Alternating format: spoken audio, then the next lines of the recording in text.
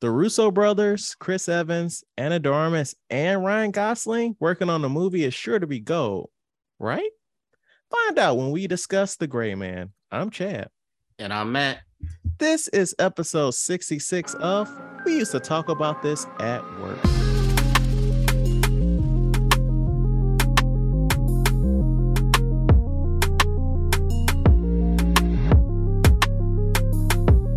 All right, so right off the top of the show, we are welcoming back Jared. How you doing, brother? Hello. I'm back again. Good to be back. Thanks for having me. Yeah.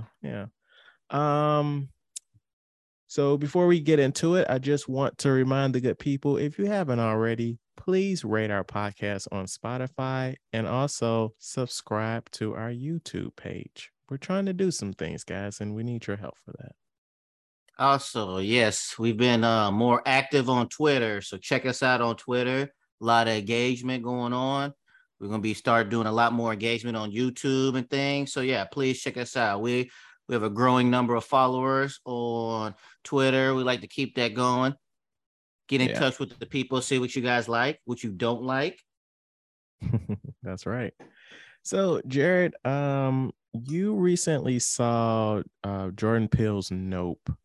Without spoilers, can you tell us not necessarily what it's about, but just like your impressions of it? Yeah, so I did see it a couple days ago, and I thought it was pretty good. Wait, was that beeping on my end?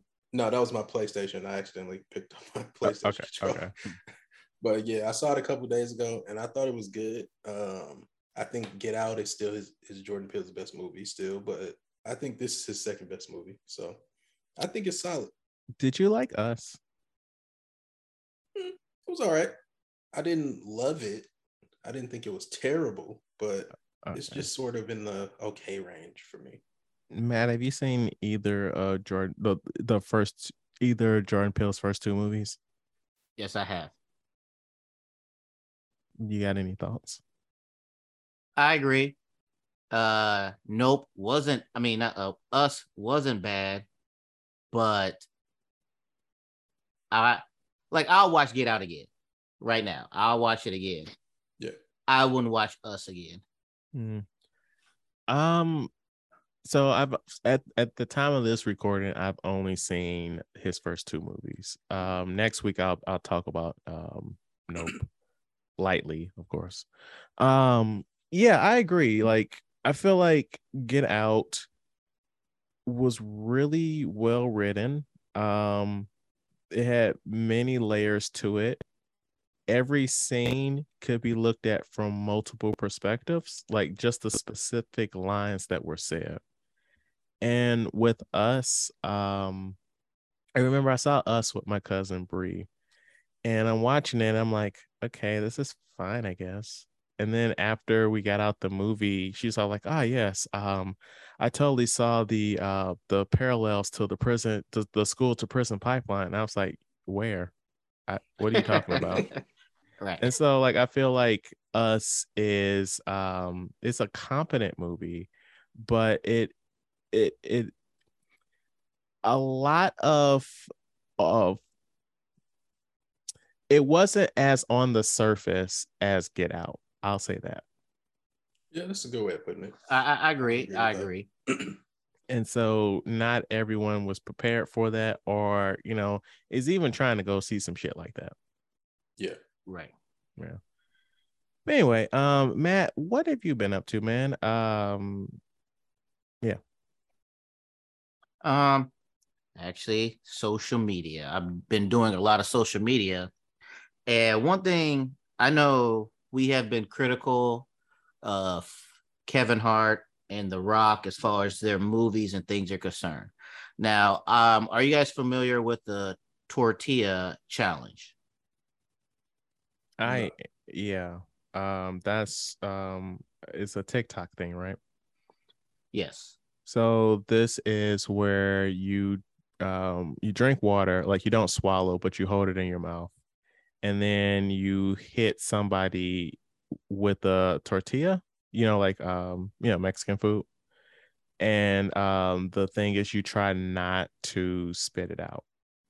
Am I leaving anything out? No, you're right. And whoever spits it out is the loser. So I saw this clip, like, they're promoting the new Super Pets. Super Pets movie. Also, man, And just you got to start putting these links in the outline. I've oh seen what you're talking about. no, you're right. I apologize. I'm getting better step by step. Uh, but the thing is their chemistry off set is amazing. Like, I mean, not when I say offset, I mean not in a movie. Like they are acting like, I mean, not acting. They are like They are, best friends. yeah, they're actual They're friends. like they're actual friends. Their interactions are funny. It's hilarious. It's genuine. But it's just like It's essentially like when Matt and I go on our press tours. Like that chemistry is just vibrating off of us, you know? exactly. But hopefully they never put us in a movie, because when they're in a movie, I don't like them together in a movie. I mean, because Like, they're going through the motions of what they do. They are essentially the same person in everything that they are in, and that same person is just a version of themselves Yes. instead of so their actual selves. so now as directors, how would you get them to have that chemistry? Because that chemistry that they have off screen, how would you do to get that chemistry on screen? Because like I love them together doing these press junkets. They're hilarious and all this other stuff is genuine. But then on the movies, I'm just like, okay. So how would you get that chemistry on screen? Um, that's a good question. I think it's like something that comes to my head is like really good on-screen chemistry between like, well, I guess it's not really a direct comparison, but like I think about Rush Hour, like Jackie Chan and Chris Tucker, like, and I'm pretty sure like a ton of that is just Chris Tucker freestyling. You know what I'm saying? Yeah, So like yeah. maybe you go that route of letting kind of letting Kevin Hart do his thing and just let him kind of freestyle off of each other, because if I do agree with you, like the chemistry off camera or when they're not in a movie or on set together is definitely better because it's more genuine and it's kind of free flowing. They're talking about each other, they're joking about each other. So like maybe you go that route where you put them in a role where it's like it's not as structured. Mm-hmm. Right. I mean, honestly, and I'm sorry to not really answer this question, but I think that we are well past getting that from the two of them, especially together. Mm-hmm. Like The Rock, is he not the most highest paid actor in the world at this point right now? Yes. Right. And like Kevin Hart is like pretty high up there as well. Like when you have people that high up in the mountaintops, getting them to do what you want them to do is not really a thing. Like, yes, you're the director of this movie, but they're the executive producer. Mm-hmm. Mm-hmm. True. And so, like, the only way you're gonna get a real performance out of them is if you shooting a fucking indie movie for like 50K and they're basically working for nothing because they actually want to be there. Right. So Because in I'm other I'm I'm sorry. Right, because I'm like in other stuff, like I haven't seen Kevin Hart do this yet, but I know The Rock has done like those karaoke shows or whatever, where he lip syncs, and it's like, and I know The Rock from wrestling where it's like that man oozes with charisma. Mm-hmm. So he's good. Kevin Hart's funny doing like it's just I don't I don't know. I guess I should have thought about this more. I would have came up with a better idea. So, but it's just like I loved every single, like I actually legit laughed out at their interactions together. One of the things where like a guy asked him, what song you think The Rock works out to? And the Kevin Hart was like Raining Man, and they had this whole back and forth about Raining Man. And I'm just like, somehow put this in a movie or something. This is great content. Like I legit loved it. So like the next movie they're in, I'm gonna be like this. And that's what I'd rather just see them interact with each other somehow in a show. Maybe they do a thing where they're creating the premise is they're creating a movie, but the movie is just them interacting in the They're back playing scenes or whatever. exaggerated versions of themselves. Right. Like Right. what was that shitty Judd Apatow movie that we didn't like? You gotta be more specific. I don't like a lot of The one movies. set during the pandemic.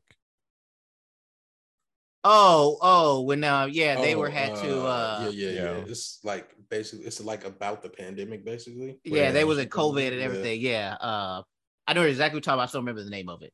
Yeah, something like that. Like I wouldn't say a farce, but it's like it's a Hollywood movie about Hollywood, and yeah. Right. But speaking of movies, though, I don't know if I told you this. When I went to go see Thor: Love and Thunder, I had an amazing idea. Now, what about if instead of popcorn, movies gave you a bucket, or I cross-referenced this with some people at work. They didn't agree with bucket. The word we came up with was trough. A trough of a trough of French fries. So instead of popcorn, you had a trough of French fries. That's And a lot more unhealthy. I'm not here to keep y'all healthy. I'm just thinking, I think French fries instead of popcorn would be so much better. So then now let's elaborate on the thing. That's also more expensive. You can have just regular French fries. You can put carne asada on them. You can put cheese and jalapenos on there. You can have different stuff. And what's your guys' thoughts about that? I would probably eat French fries at a theater. I won't lie.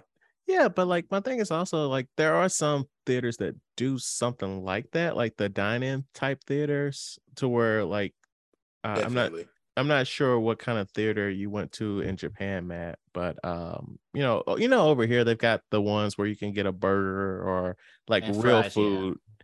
So like I'm sure like some theater chain out there has like something like that. But yeah, But you mean like as a replacement for popcorn, you mean? Right. Like there's no more popcorn at my theater.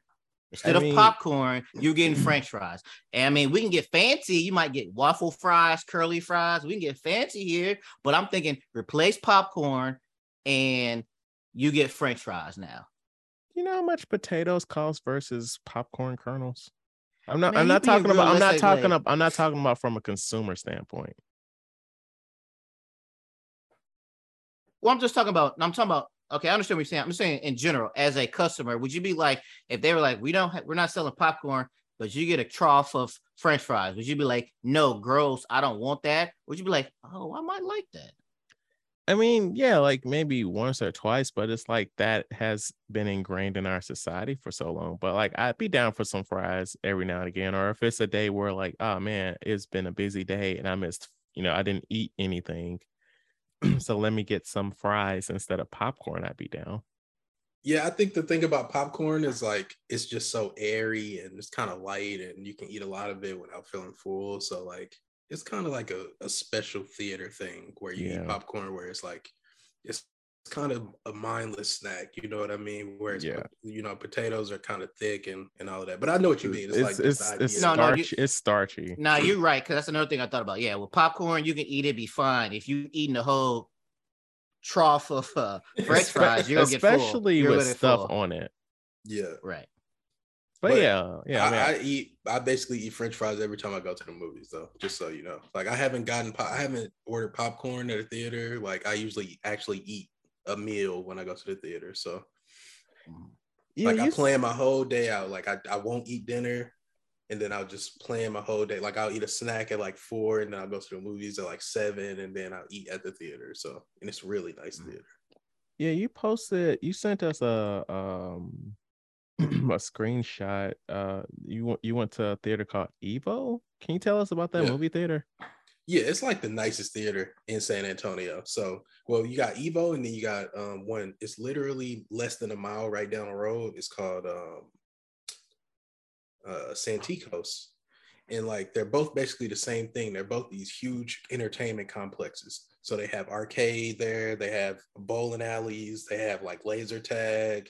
They have like the VR games where you put the VR headset on and you like you have the guns where you can shoot and whatnot. Evo actually has like the full VR setup where you have they call it an Omni treadmill, where it's like a circular treadmill. You put the VR headset on and you got the gun. You can run around and like, so it's like a full-fledged entertainment complex. And the theater is like they have normal theaters, but even the normal theaters are like top of the line. And then they have like the EVX the EVX theater, which is like the super, super huge screen. It's like the IMAX equivalent.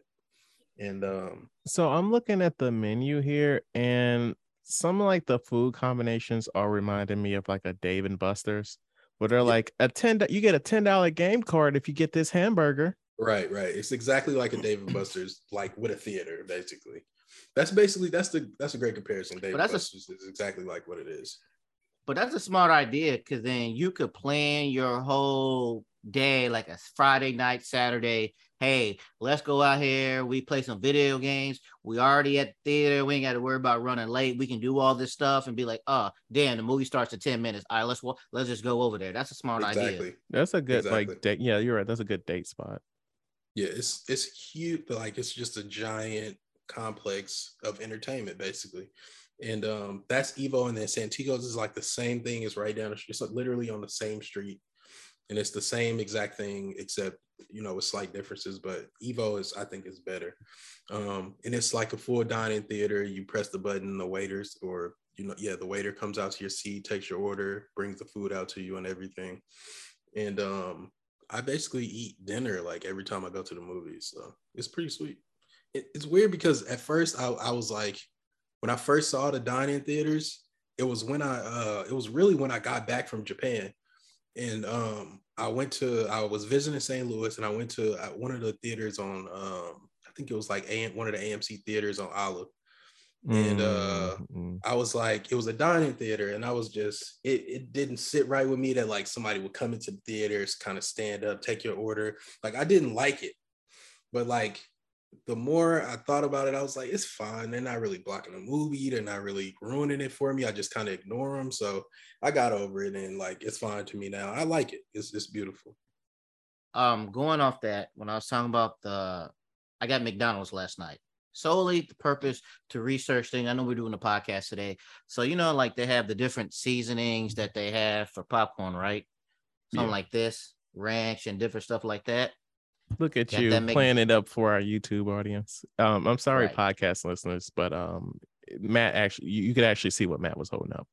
Yeah, it's called Colonel seasoning, ranch flavor, white cheddar flavor. So we had the McDonald's fries, put them on there, and I put this ranch season on there.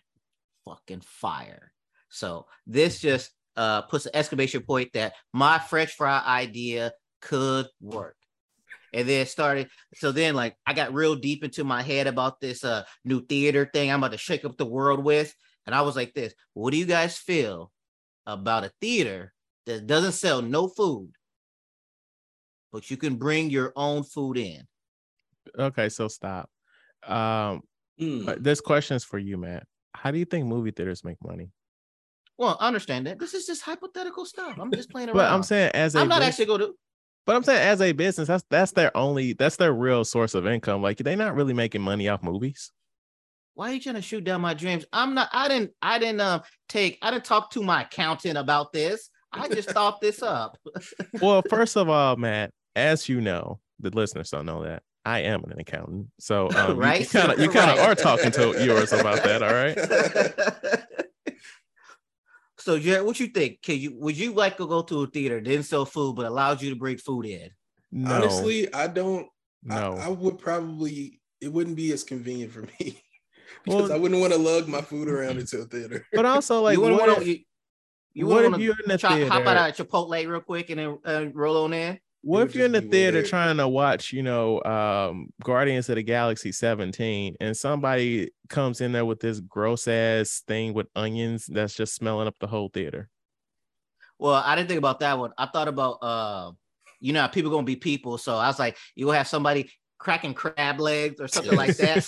So then I was no shellfish is gonna be allowed. But then you probably got somebody trying to heat up some fish. Yeah, so. Yeah. They go to the person like, hey, in that where you heat up the popcorn, can you heat up this this plate for me real quick? Put this in there for me. Yeah. Right. Put this tilapia in here real quick. Okay. Well, I mean, there are times where I'm like, man, I'm hungry. Why can't I just bring this burger up in here instead of, following the rules? Well, So if you brought a burger, the fries would already be there if Matt were running the joint. So hey, you can be like, hey, I'm bringing these fries in here. Just put the sauce on top of it, and we'd be good to go. a literal sauce on the side, huh? On Wrestle Talk this week, Vince McMahon of the WWE retired. Yep. Chad, do you know who Vince McMahon is? I am aware of who Vince McMahon is. Also, you sent this article in a group chat that I'm in with you. Oh, I didn't send that. The other person did. Okay. Well, never mind. But yes, I'm aware. That's how I first found out about it. But yeah, like I've sent that Vince McMahon gif of him falling over in the chair so many times. Right. So he retires 77. Now, it's not the reason why it's not he just retired. It's the reason why he tired. So he's retired because the Wall Street Journal posted that basically over years he's been getting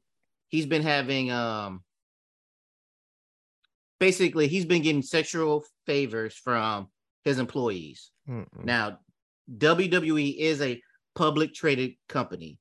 So if this was a regular company, it might not be a thing because he's been paying these women millions of dollars, basically hush money.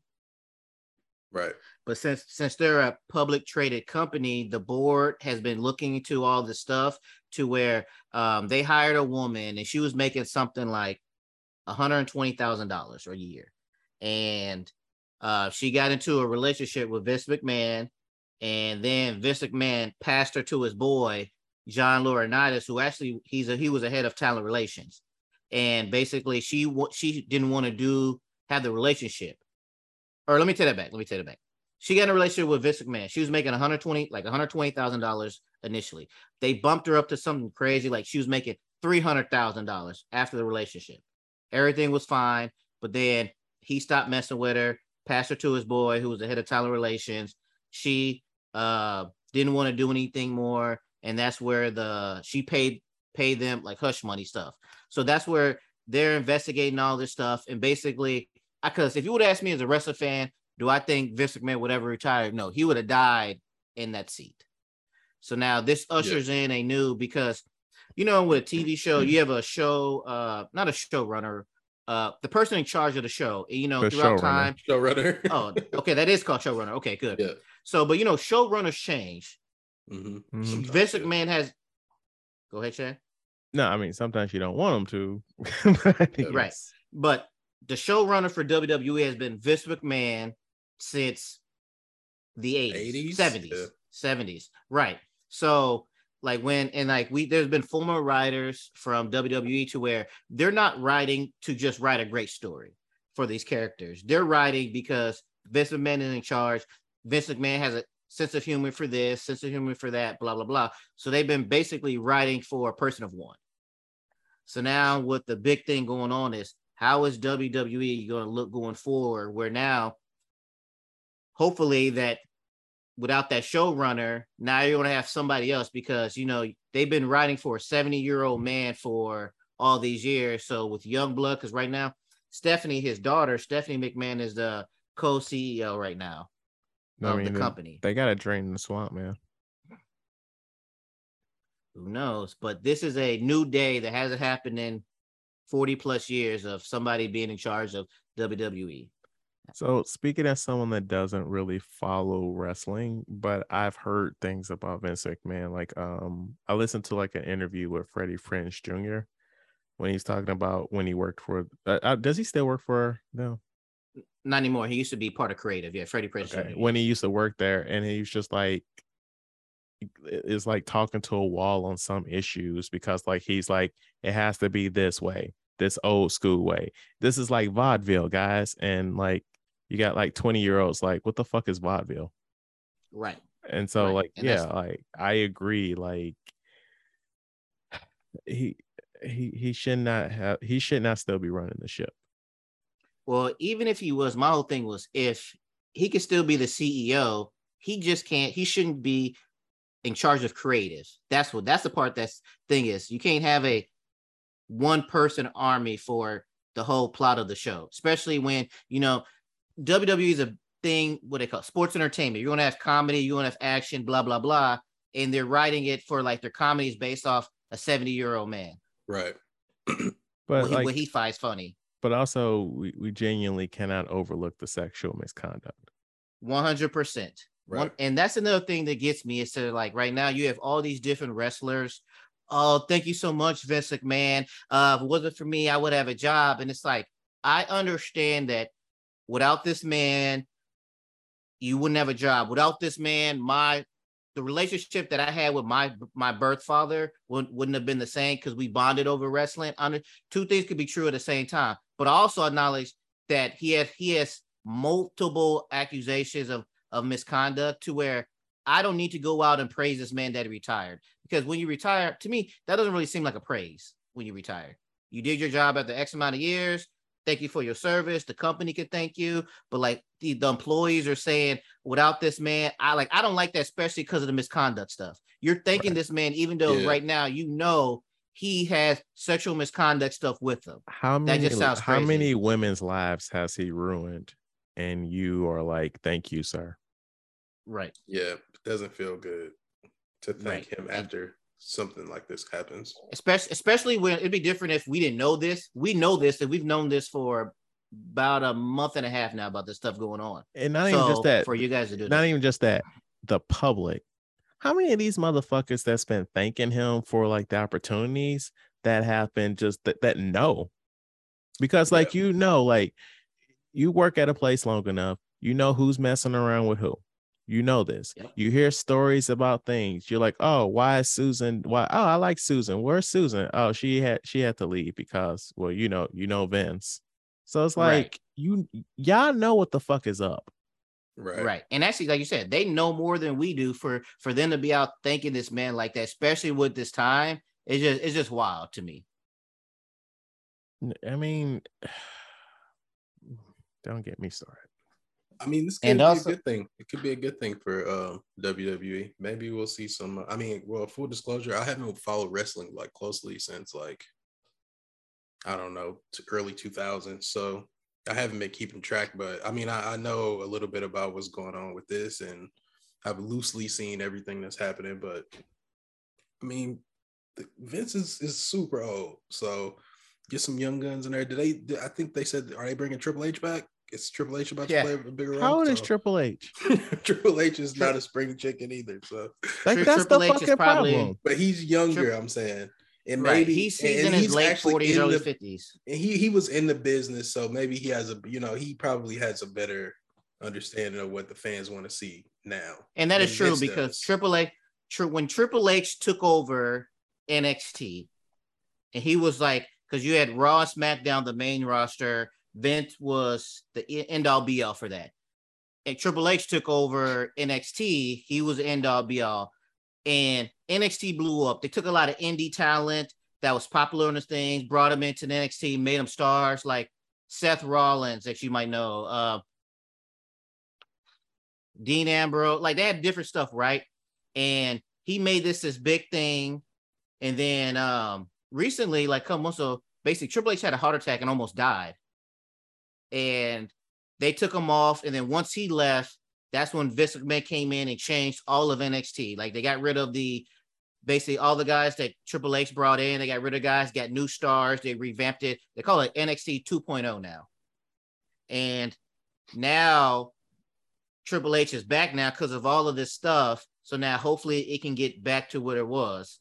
So like a lot of those stars that Triple H made in NXT, they're on AEW now.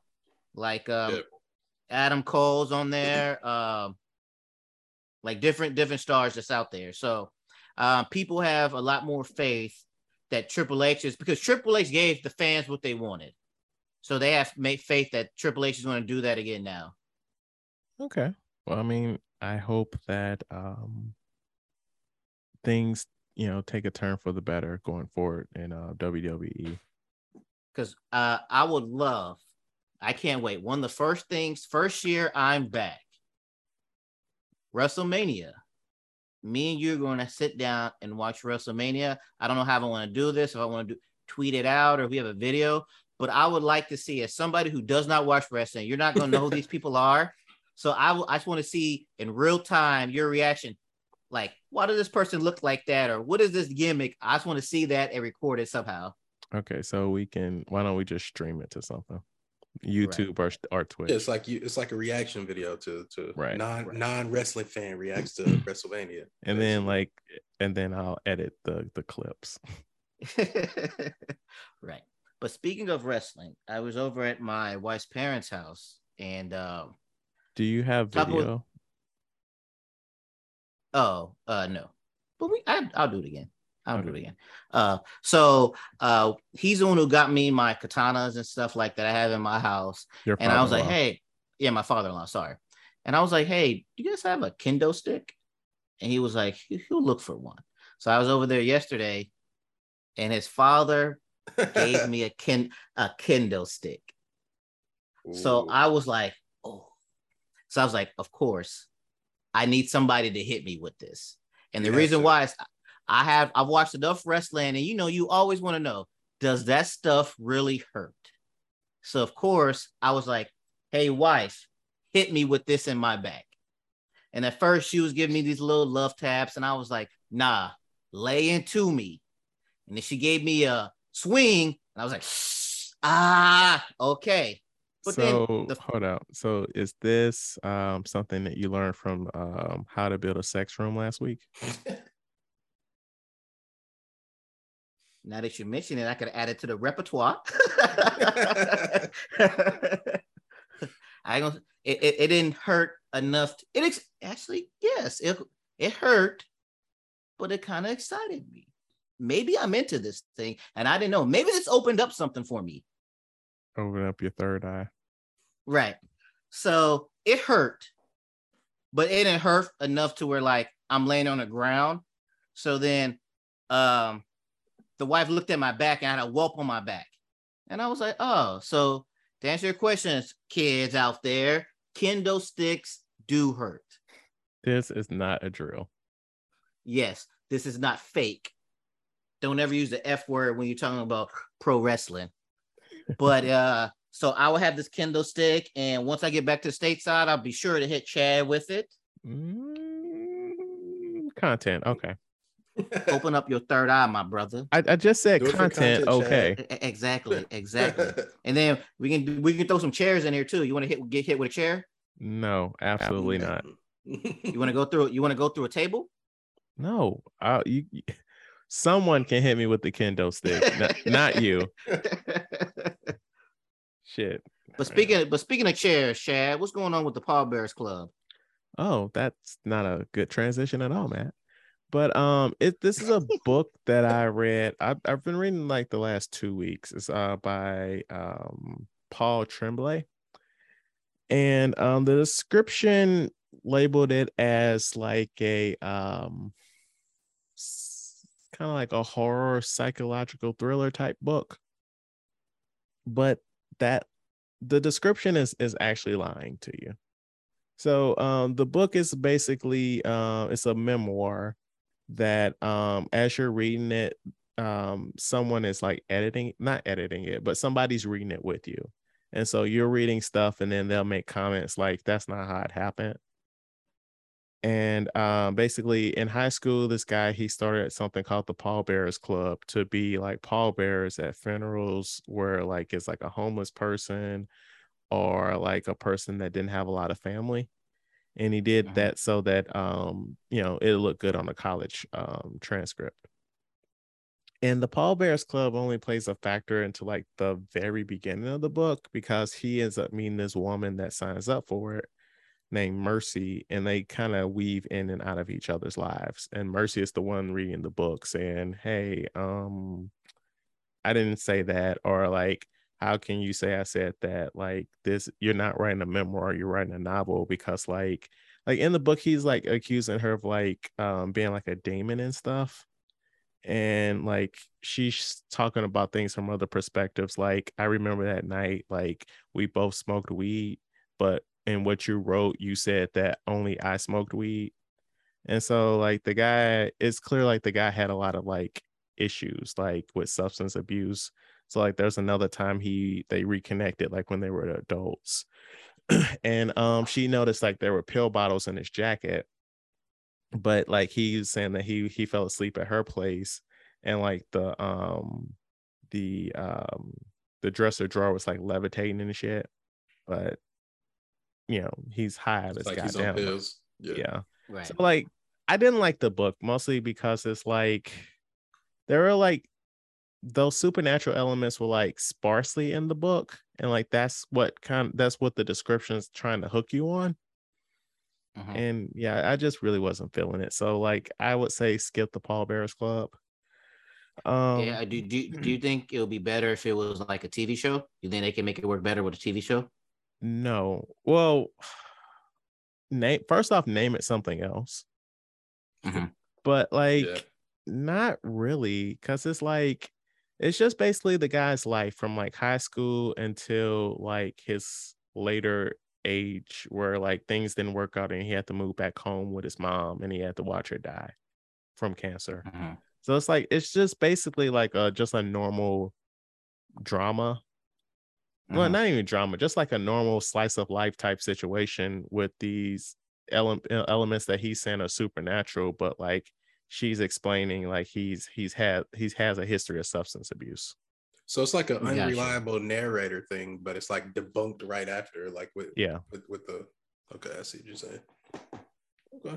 Actually, that could be a comedy though, or not this story, but that type of thing could be a comedy where somebody's like, "Oh yeah, I did this, this, and this," and you like, "Motherfucker, that's not how it happened." Like every time he tried to do something, you could do something with that, yeah. I also watched the animated movie Green Lantern Beware My Power. Did you see it, Jared?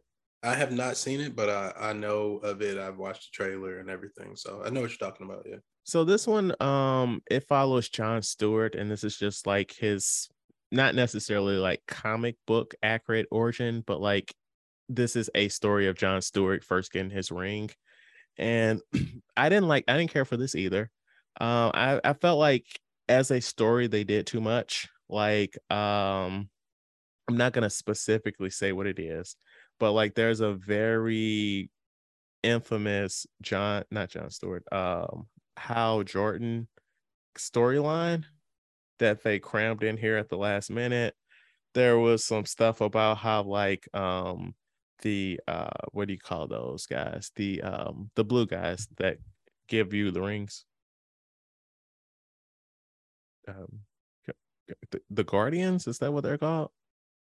The little blue people that are on the Green Lantern planet. Okay. Sure, basically like there were some elements in here where like a whole bunch of Green Lanterns were killed, and it's just like they were trying to do too much and not enough at the same time. And like they like introduced like members of the Justice League that were only in one scene of the movie, and it's like, why are you here? Like they were just doing too much. So I wouldn't recommend that either. I caught Where the Crawdads Sing in the movie theater last night, and this is an adaptation of a pretty popular book. I would say I've not read the book, but I'm saying as someone that watches movies, and you can kind of tell like how stories go. I can tell that this is not a good adaptation of the book. Like 80% of the movie is told in flashback with narration. And like that, the narration alone is a big no-no for any storytelling outside of a book. And like, I hate saying this, but I feel like this should have been a TV show, because like the insane thing is like there's a woman that has grown up in like the marsh. Thank you so much. In the marsh. And so like the people in the nearest town call her the Marsh Girl. And a man is killed, and like the evidence looks like she did it. And so like you have your situation right here. This should be a courtroom drama, and each witness you call up, that is how you introduce the flashbacks to like tell stories. Right. But they don't do that. Like she'll just be in, they'll be in court and she'll just be drawing while like, the lawyer's talking about stuff. And then they'll just do a 15-minute flashback to like when she was like 15. Yeah. And it's like, what are we doing here? This doesn't connect to what was happening in the courtroom just now. So yeah, I mean, I hate saying this, but it should have been a TV show and where they had some room to breathe and like could have, told more of the story. So don't check that out either. Why do you hate to say that though? Because like that's what we say so much these days with movies, where we feel like it should have been TV. Yeah. Yeah. And it's like, honestly, like and a lot of vice versa. I was just saying, like, I think the Obi-Wan show could have been better as a movie. Like, no, I mean, I'll agree with you on that. Yeah, but it's just like we got to stop saying that just because people out here fucking up adaptations. Just be like, try again, bro. We'll get into people fucking up adaptations again later too.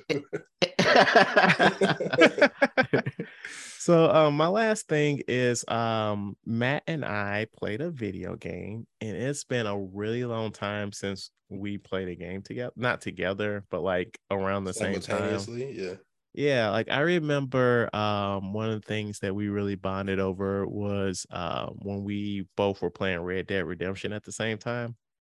And I was like, the second one. Yeah. And I was like, oh yeah, I'm in this town and I found this, that, and the other. He's like, oh well, I'm in the mountains and I got this, that, and the other. Like that was a lot of fun. But yeah, so I beat the game. I think I played it for like maybe 2 or 3 days. And when I first started playing, I was like, this is really cool. And I was like, oh man, my daughter's gonna love watching me play this. And so like I played a little bit of it in front of her. And she was like, oh, okay, dog. And I was like, no, baby, that's a cat. Dog. I was like, okay. And so like she was sitting on my lap and she grabbed the controller from me. I'm like, all right, you want to play? And then she's like, no, actually I don't. Just handed me the controller back and got down and walked away. So she's not a cat girl, okay? But overall, I really like the game. Did you beat it yet? Yes. Okay. I really like the game. It had a decent ending, but I would have liked more levels. I'm not saying I wanted more things to happen after we got to the end. I would have liked more things to happen before we got to the end. But I really enjoyed the game. Yes, I really enjoyed the game. The ending was kind of anticlimactic because synopsis, without doing spoilers, synopsis basically, you're a cat, you're with a group of, I assume, your family. Well, hold up. This is a post-apocalyptic Earth where humans have died and robots have taken over. That is very apparent. That is very apparent from the beginning of the... Well, no, I'm saying you start off as your family, a cat, and then you learn about the stuff later on. But yeah, so the point is the cat want to get back to his family of cats. But then at the end, he doesn't get back with the family of cats. So that's where I was like, oh, so we did all of this. We saved all of this stuff with these robots and things like that.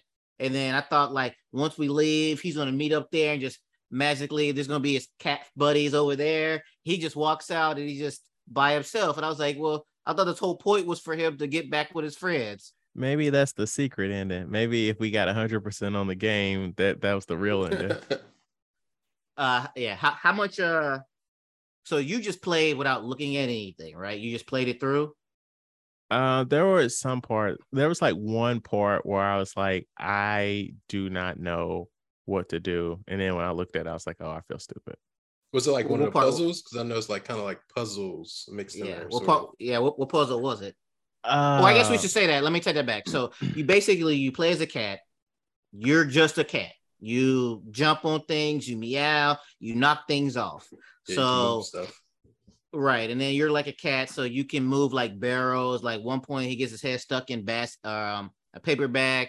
So, like it's funny because when I told my son I started playing it, he was like, I was like, yeah, it's a cat game. He's like, can a cat fly? I was like, no, he's just a cat. He was like, can a cat shoot lasers or guns or anything? I'm like, no, it's just a cat. So he was like, wait, what does a cat do? And I'm like, it's just a cat.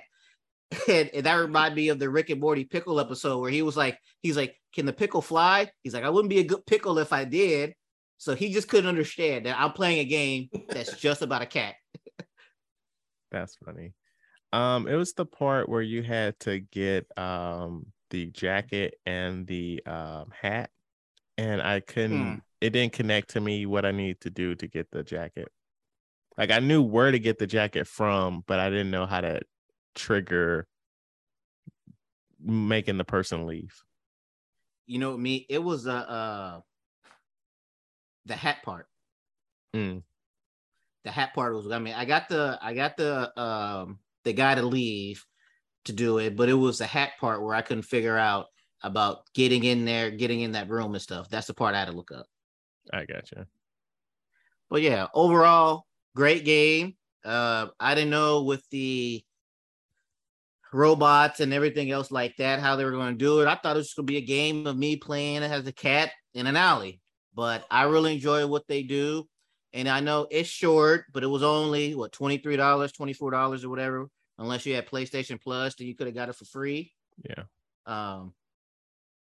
But yeah, if you haven't played Stray, go ahead, check it out. Mm-hmm. I loved it.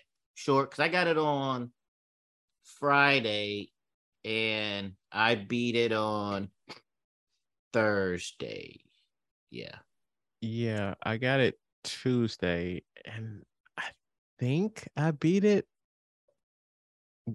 Thursday also. Wednesday or Thursday. Yeah. So yeah. Yeah, sure. But yeah, they're doing good things. I enjoyed it. So yeah, Jed, if you haven't checked it out, nice, easy game. It's fun. It's fun to play as a cat. It's good.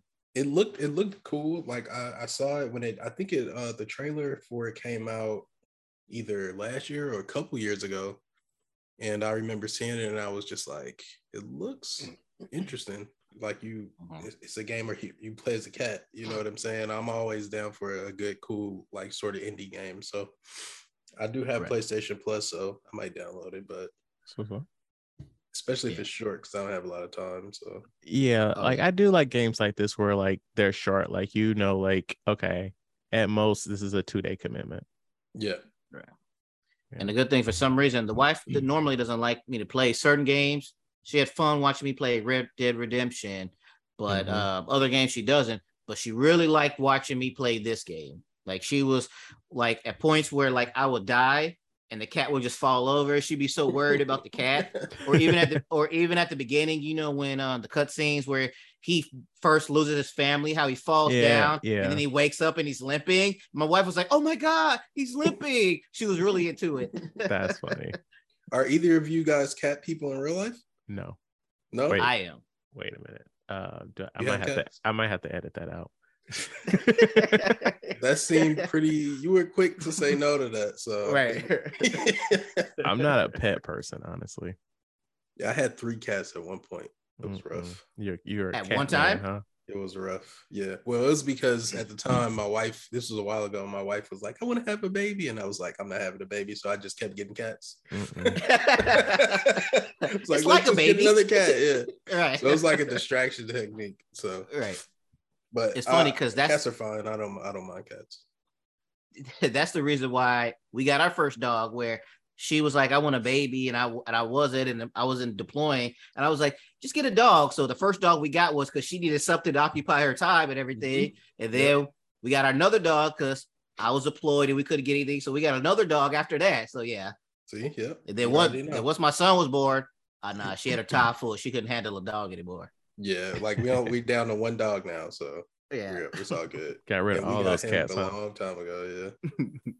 But when I did the last cat that I did get, he was all black, and I named him Batman. So that's cool. Bit of an oxymoron, but all right.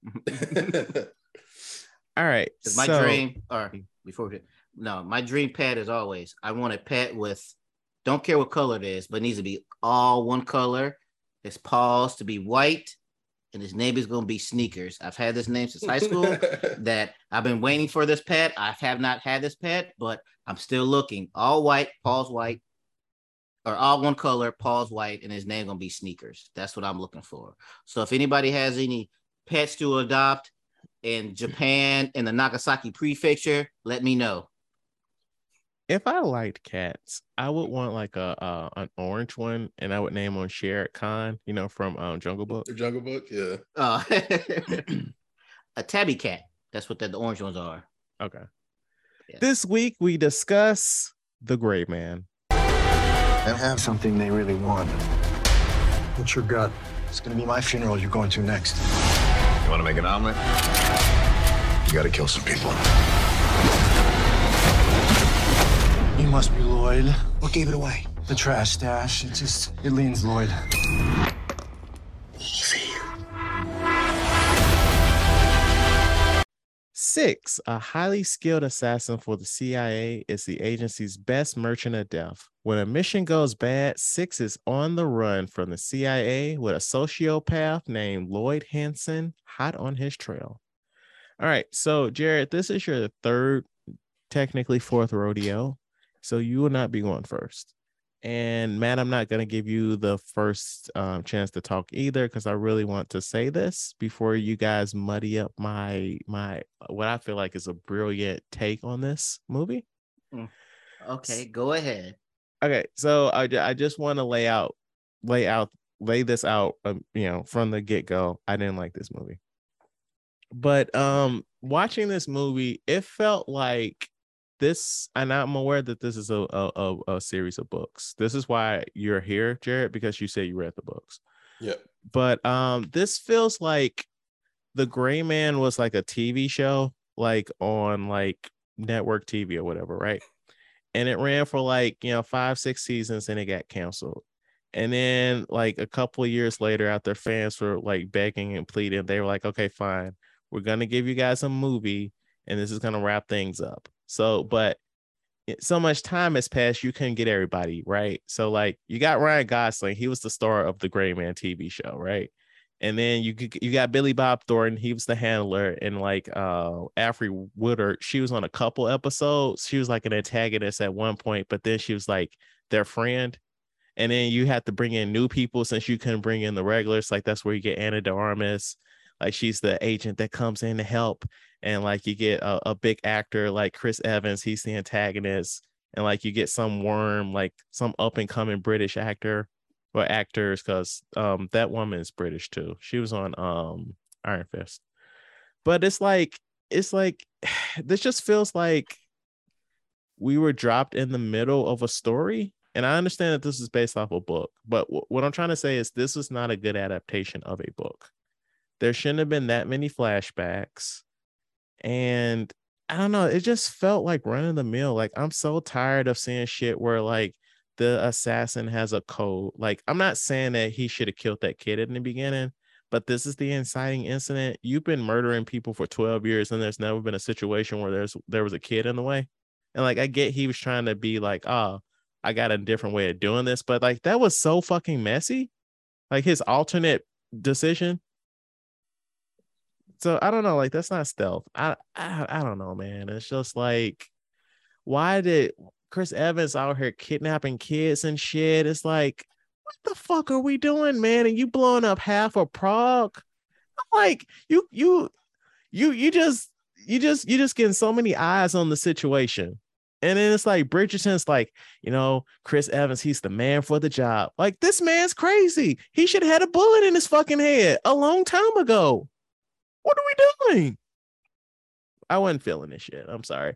And also, it's like you could tell Chris Evans was having so much fun in this role. And I'm glad somebody was having fun because I wasn't having fun watching this shit. Why is this movie so goddamn long? But yeah, I'm sorry. Let me sit down and let y'all talk. All right, so I'll go next. Now, before I start, I would like to say I enjoyed this movie. Now, I'm putting this out because I'm about to critique the shit out of it. But overall, I enjoyed this movie. So let's start with Chris Evans. They said that this dude is a maniac and all this other shit and all this stuff about how bad he is. But really, besides hooking up the jumper cables to the guy's lips, pulling off 2 nails off of Billy Bob, he didn't do anything. He's nice in hand-to-hand combat, but all the other stuff he paid other people to do. So I wish that he would have had more stuff to show how maniac and crazy he is and stuff like that. I One thing I did love was Ryan Gosling's character. And I realized I like my spies or assassins, I like them to be emotionless, like a Jason Bourne type of thing, where, you know, he's just getting beat up and he's just taking it and he goes about this way. I really enjoy that because, you know, well, in this story, his father, quote unquote, trained him for stuff like this, but I liked how nonchalant he was with all of the stuff, even getting beat up and everything. He's still talking nice, where like at the end where she was like, after she shot him, she was like, I did that to mobilize you. He was like, well, can I be immobilized over here to lean up against this rock? I like how it's not jokes for him. He's here to do a job and everything else like that. I like that type. And the only thing I could thought of was a Jason Bourne type of character. I didn't like Bridgerton. Bridgerton was a nice, sweet gentleman on that show. And now he's playing a whole different thing and he's an asshole. And I don't like that. I know actors need jobs, but I didn't like that about him. But I feel like they didn't like the part you say you didn't like about having a code. I agree with that. They all have codes. Now, he chose the wrong option of a messy one, but I guess he was like, fuck it. I got to have an option, and this is the best case. And he was like, I'm about to just start stabbing people. But I do like how he has a code because he ate, or I was about to say, it's the same fucking code. All these fucking assassin movies, it's the same goddamn code. Right. So it's not a surprise for you then. I was like, we are like minutes into this fucking movie, and I'm like, we just gonna fucking check all the goddamn boxes. We checking the boxes. Assassin with a heart of gold. I kill any and everybody, but not kids. I'm not saying he should have killed a kid. I'm just saying, why do we have to do the same shit in all these fucking movies? Okay. Do you remember Jason Bourne? No. You remember the inciting incident of that, or why he lost his fucking memory? No, I don't remember. In the Bourne Identity, he was sent on a mission to kill a drug lord or some shit like that on a boat, but he didn't do it because his kids was there. Well, yeah. So you tired of the run of mill. You want, like, if he would have just killed him, and I see what you're saying. You want something different, not the check the box and stuff. I see what you're saying. Right. I have some stuff written down. But Jerry, you go ahead. What was your thoughts? Okay. Don't go too much into books because I want you to talk specifically about. I got you. Yeah. So I didn't love the movie. I didn't love it. I thought it was very very cliche. A lot of stuff that I've seen before, like you mentioned, Chad. But the thing is, like, it's hard for me to judge this because I have read the books. It's hard for me to judge it, not just because of the differences between this and the book, but because I've read all the books. So I read the first book in, I think, like 2016 or 2017. So when I think about the character, I don't think about it in terms of book one version of the character, because so much has been developed since then in the other 10 books. 10 books? Yeah, it's 11 total. Or is the 11th one about to come out? Either one. It's 10 or 11. I think the 11th one is about to come out. But so a lot has... I know a lot about the character that's not specific to just book one, which is what this movie was focused on. But regardless of that, this is not like anything special. Like if I hadn't read the books and I watched this movie and somebody said, hey, this is based on books, this would not make me want to go read the books. Like, not at all. Whereas vice versa with the books, I would want to see a movie, which is why I was excited to watch this. But overall, I just thought it was pretty average, like in terms of like a spy type of a one-man army, sort of a military dude, spy military CIA dude. Like, I didn't see anything really that was special. Set it apart.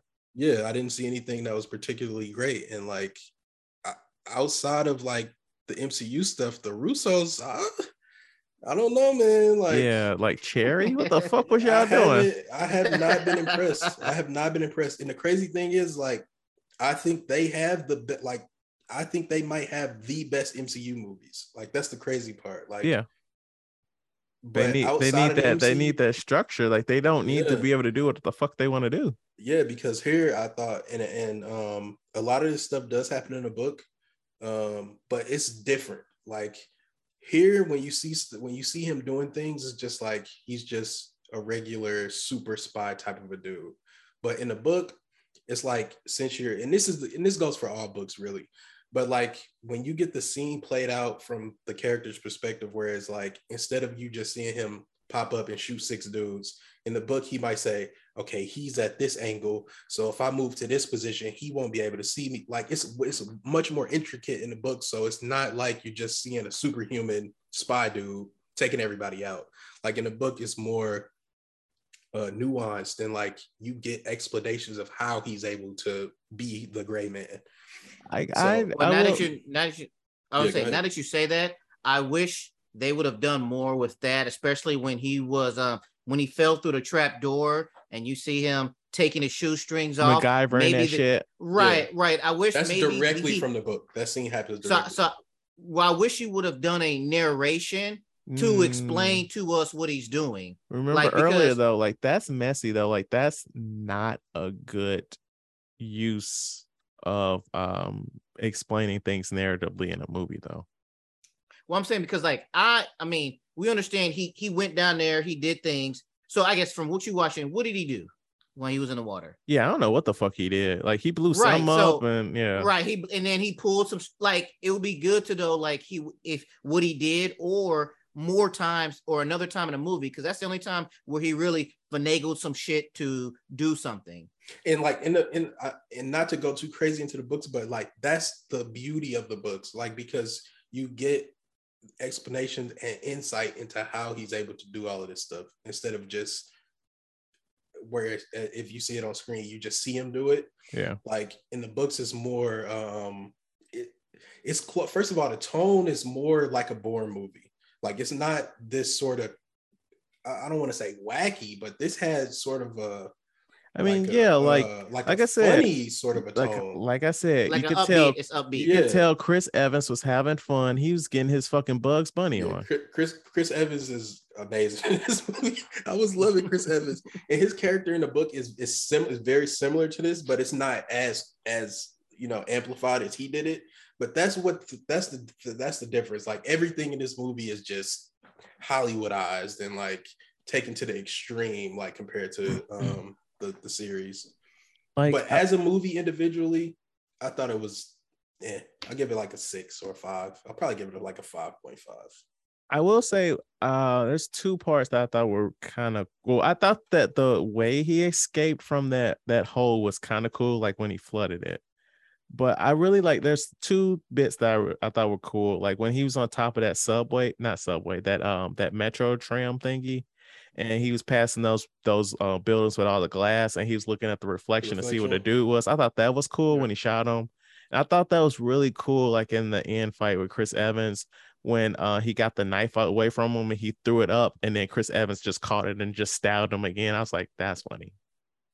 Like that reflection thing, that's the type of stuff that he does in the book. Right. I could see like I can see like that being it's like so for like just as an example, even though they did do it in a movie, like I feel like the entire movie was him just doing stuff where it was like he just seems like he's a superhero. Whereas in the books, it's like he is a superhero. I mean, obviously, if he's like a super internet, like a super spy, like in a 10-book series, he clearly does stuff that's fantastical. But it's done in a way where like you get the explanation and you get him explaining it and thinking about it and thinking things through, and like he gets beat up. He takes a lot of damage in the series to where like. For example, after his one of his encounters where he escapes from the whale, he's like so injured that like he breaks into like this veterinarian. They did that, which it's slightly different, but it's like it's adapted, so it's a little different. But like he's so tired from like fighting and traveling and not sleeping, like he takes methamphetamines like that. So it's like more realistic in the books. So like he It's just I was just super disappointed. I would be disappointed if I watched this as a standalone movie, and I was disappointed as a book fan. So, but I got to see Ana de Armas. So. Everything you said reminds me of Jack Reacher. So, they had the Tom Cruise movies, right? Yeah. Now, I still haven't read the books, but then they had the show come on. Prime. Prime? Amazon Prime. Yeah, Prime. Right. I fucking love the show Jack Reacher. So then I did research afterwards, and it was because the Tom Cruise ones, Hollywood shit, blah, blah, blah. But then the TV show Jack Reacher was more in tune into what the books were about, where so I guess maybe that's the same thing you're saying. So maybe, hey, fuck it, take it like they did. Don't say it. I have to. It worked for Jack Reacher. Maybe you need a TV show of this.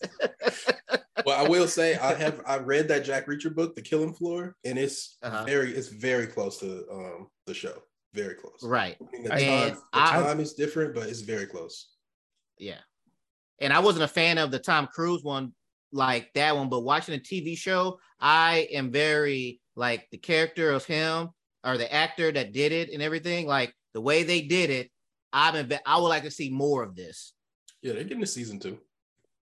Right, but here's the thing though, like this is a Netflix property, right?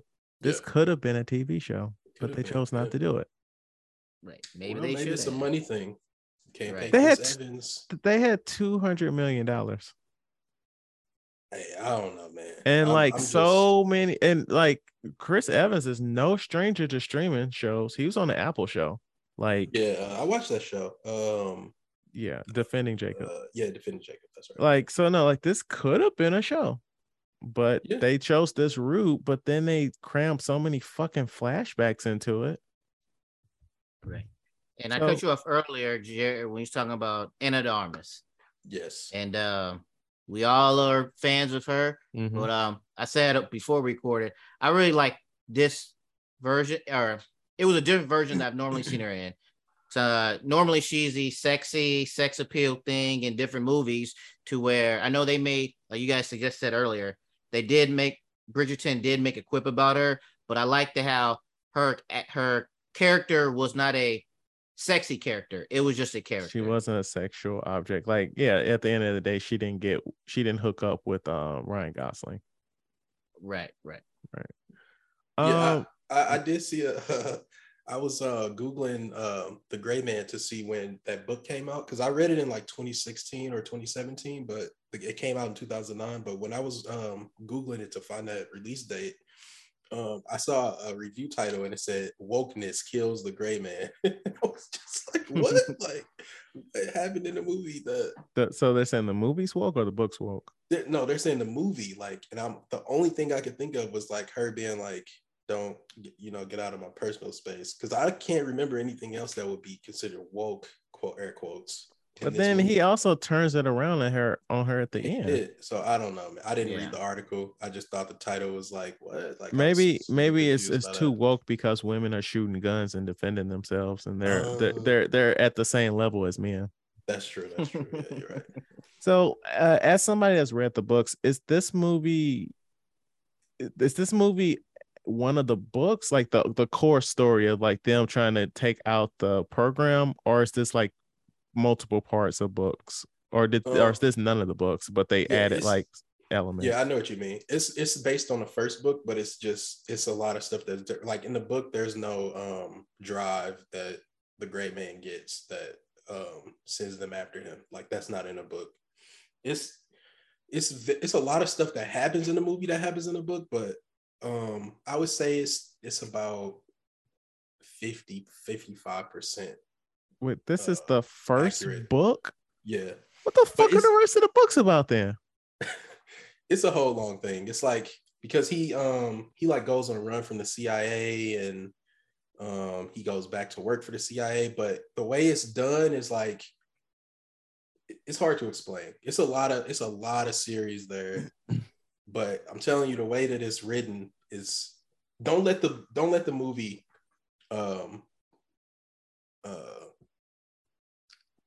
deter me from reading the books. Yeah. Don't let the movie, like the books are nothing like this. I thought that this would have like been like the 5th or 6th book, where like the first couple books is him doing missions and stuff. Like, well, like it's different because like okay, like the book starts with like him in Afghanistan. Like he's in Afghanistan and like he's like it's like there are moral dilemmas in the book.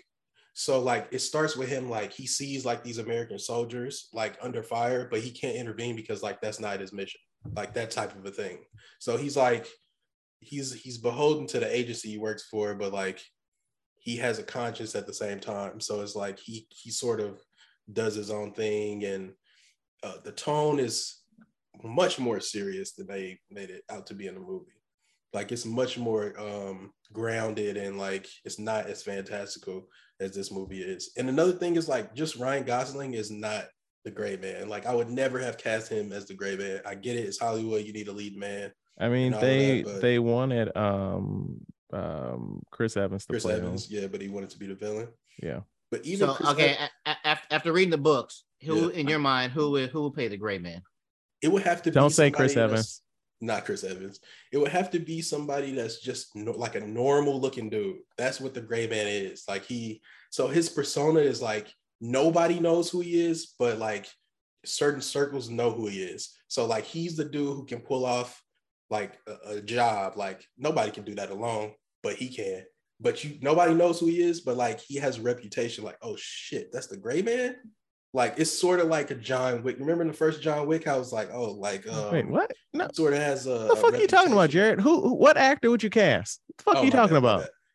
It would be somebody like he would have to look like not specifically this actor, but like Kyle Chandler, for example. Ooh. Like a regular looking dude.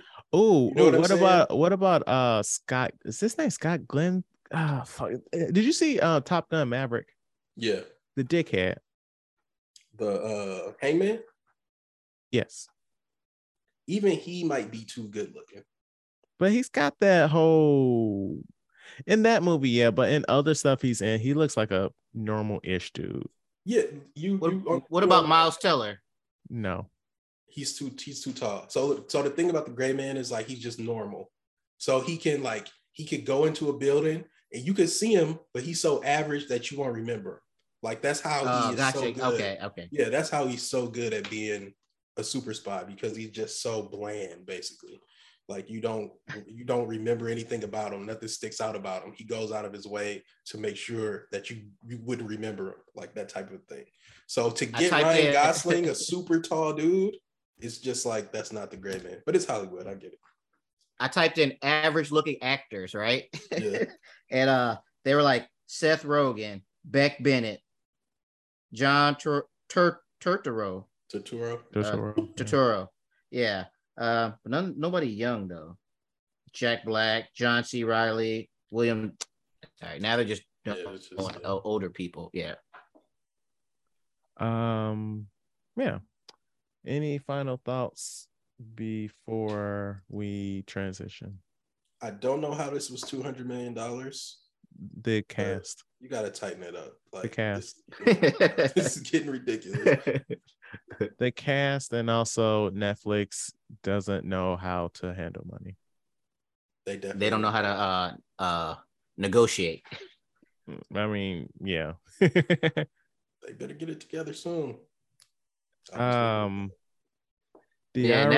just lost 50. What they say, 32% of subscribers this year. Yeah. Like, do you remember that Rick and Morty episode where it was the Ocean's 11 episode? And at the end, Morty is doing his pitch and he's fucking it up. And the Netflix executive's like, it's okay. We're going to greenlight you. Keep going. Right. Yeah. I just hope Knives Out 2 isn't trash like this. Well, not trash. That's too hard. But no, I know. I'm hoping it's good. I'm hoping it's fun. I hope that there's speculation that they're going to give it like a real theatrical run, and I really hope that they do that. Me too. Mm-hmm. Do you think Chris Evans can?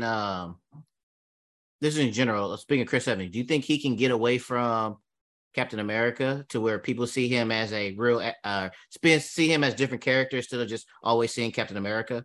Yes, but he can't do shit like this. And when I say shit like this, I mean he needs to like go back to indie shit. Yeah. Mm-hmm. But yeah, like it works for most actors. Like what's Batman's name? Christian Bale? No. Ben Affleck? No. Robert Pattinson? Yes. Like for the longest people were like, oh yeah, he's fucking shiny vampire. But then he was doing like Good Time and like The Lighthouse, and like he was just Metropolis and all of that. digging into Right. indie stuff to where it's like, yes, but also like, did you see this man in The Lighthouse? Like he can fucking act. Yes, definitely. Right. Okay. So yeah. I mean, Chris Evans is at a point I feel like where he doesn't need money. Yeah, I was just about to say that. It's just it depends on if he wants to do that or not. Right. Mhm. I mean, he was happy being known as just Captain America dude, and he just hits up Netflix and gets his super big paydays for he was great in Defending Jacob, and he's got a movie coming out on Apple with Scarlett Johansson and I think Ana de Armas. I forget, but I've seen the set photos. Yeah, I know Ana de Armas is in it for sure. And I think that's the one with Scarlett Johansson. I'm definitely watching that. But yeah, what do you guys think the Rotten Tomatoes was on this movie? I would be shocked if it's above 60. 45. 50%. Yeah, that's about what I would expect. All right.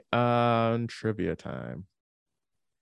All right. The Gray Man's $200 million budget makes it the most expensive Netflix original movie, tied with A, Red Notice, B, Six Underground, C, The Irishman, or D, Bright. Bright. I'm gonna say Red Notice. All right. So Six Underground costs $150 million. Michael Bay? Yes. Michael Bay loves to blow stuff up. Yeah. The Irishman, with all that de-aging technology, cost $160 million. Bright cost. That's the lowest, right? Yeah, it costs $106 million. Red Notice also cost $200 million because you had The Rock, you had Ryan Reynolds, and you also had Gal Gadot, as well as blowing up a lot of shit. Yeah. Right. And that movie was worse than this. I'm sorry. That movie was worse than this. I think I was the only one that didn't like that movie on that episode, if I recall correctly.